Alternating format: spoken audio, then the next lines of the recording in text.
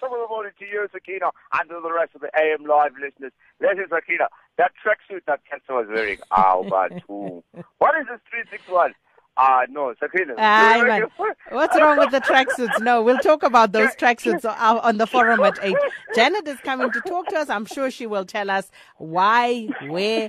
Some people love those tracksuits, so don't knock it. Excuse me? Yes. It looks like it's 1984. Okay. I'm just saying some people love those tracksuits.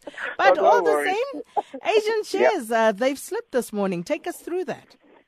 Yeah, well, we had a very, very tough pullback for the Asian markets, unfortunately. We saw some of the actual markets in the United States picking up some momentum, and that sort of pulled back some of the emerging markets. Obviously, that falls under the Asian markets stream as well. If you look at the Pacific Asian markets as well, very much under pressure. We saw their currencies being hit hard as well, including South Africa, by the way, here locally. And we saw that with the rand slightly steaming off following some strong performance by the dollar over the weekend. You don't see that we're sitting at currently at 13 rand 57 to the US dollar, and that's obviously because of that. So if you look at what happened in the Asian markets, the MSCI Asia, the broadest index of Asia Pacific has, if you exclude Japan, obviously that was down by 0.2%. You saw the Nikkei rise slightly up by 0.3% earlier on. The dollar index as well, which tracks the dollar against a basket of 6 major rivals. We're talking here about the euro, the pound, and those are included in that, including the rupee. That was also up by 0.2%. And that's what probably is the reason behind the sluggish performance of the Asian markets this morning. It's because of the fact that obviously when the dollar does do well, those dollar earning companies do relatively stronger, and they pull back some of the emerging stocks. So that's what we saw earlier on this morning, Sakina. Clive, pharmaceutical company Pfizer Inc., they're in a deal to acquire cancer drug company Medivation for close to $14 billion. Yeah, Sakina, this is a serious drug deal. Yeah, see where your mind is at. I'm thinking, kosher, drugs legally done. What's wrong with you? Yeah, it is legal drugs, I'm sorry.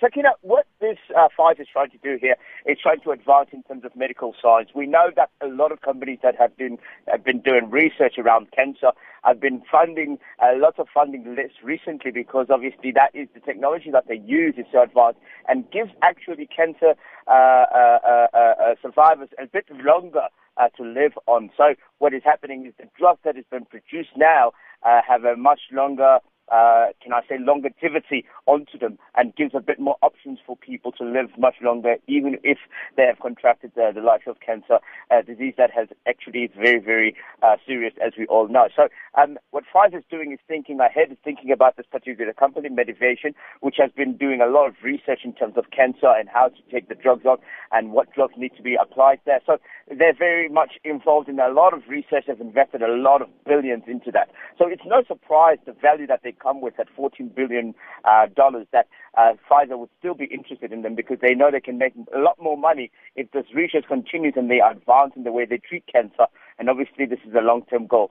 I'm hoping that at some point we'll have a situation where it's absolutely cured and we don't need these drug people to make sure that we have these drug deals happening.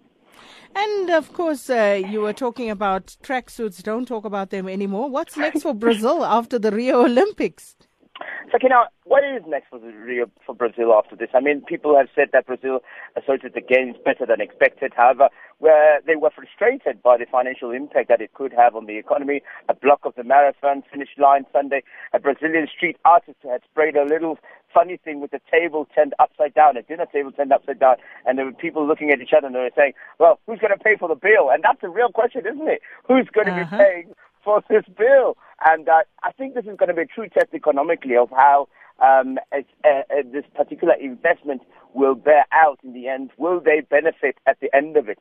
And the answer to that is we really don't know. We can only hope that after the numbers have been made. But now reality goes on. Somebody put it on a headline. It says, Rio suffering from an Olympic hangover. I'm sure you would know what that means. But this is very, very difficult time. So let's hope Rio was worth it. But if it wasn't, a lot of people are going to be upset. It's interesting, though, isn't it? Because if you think about it, the games went off without a hitch, and we had the protest before, and that was before they hosted the World Cup as well. But I guess there's just something about sport. You know, people get into the spirit of things, and everything is well, and once the visitors leave, it's back to reality. Absolutely, Sakina. The only thing that we will not miss is the green water that we had to dive into. Goodbye, Clive.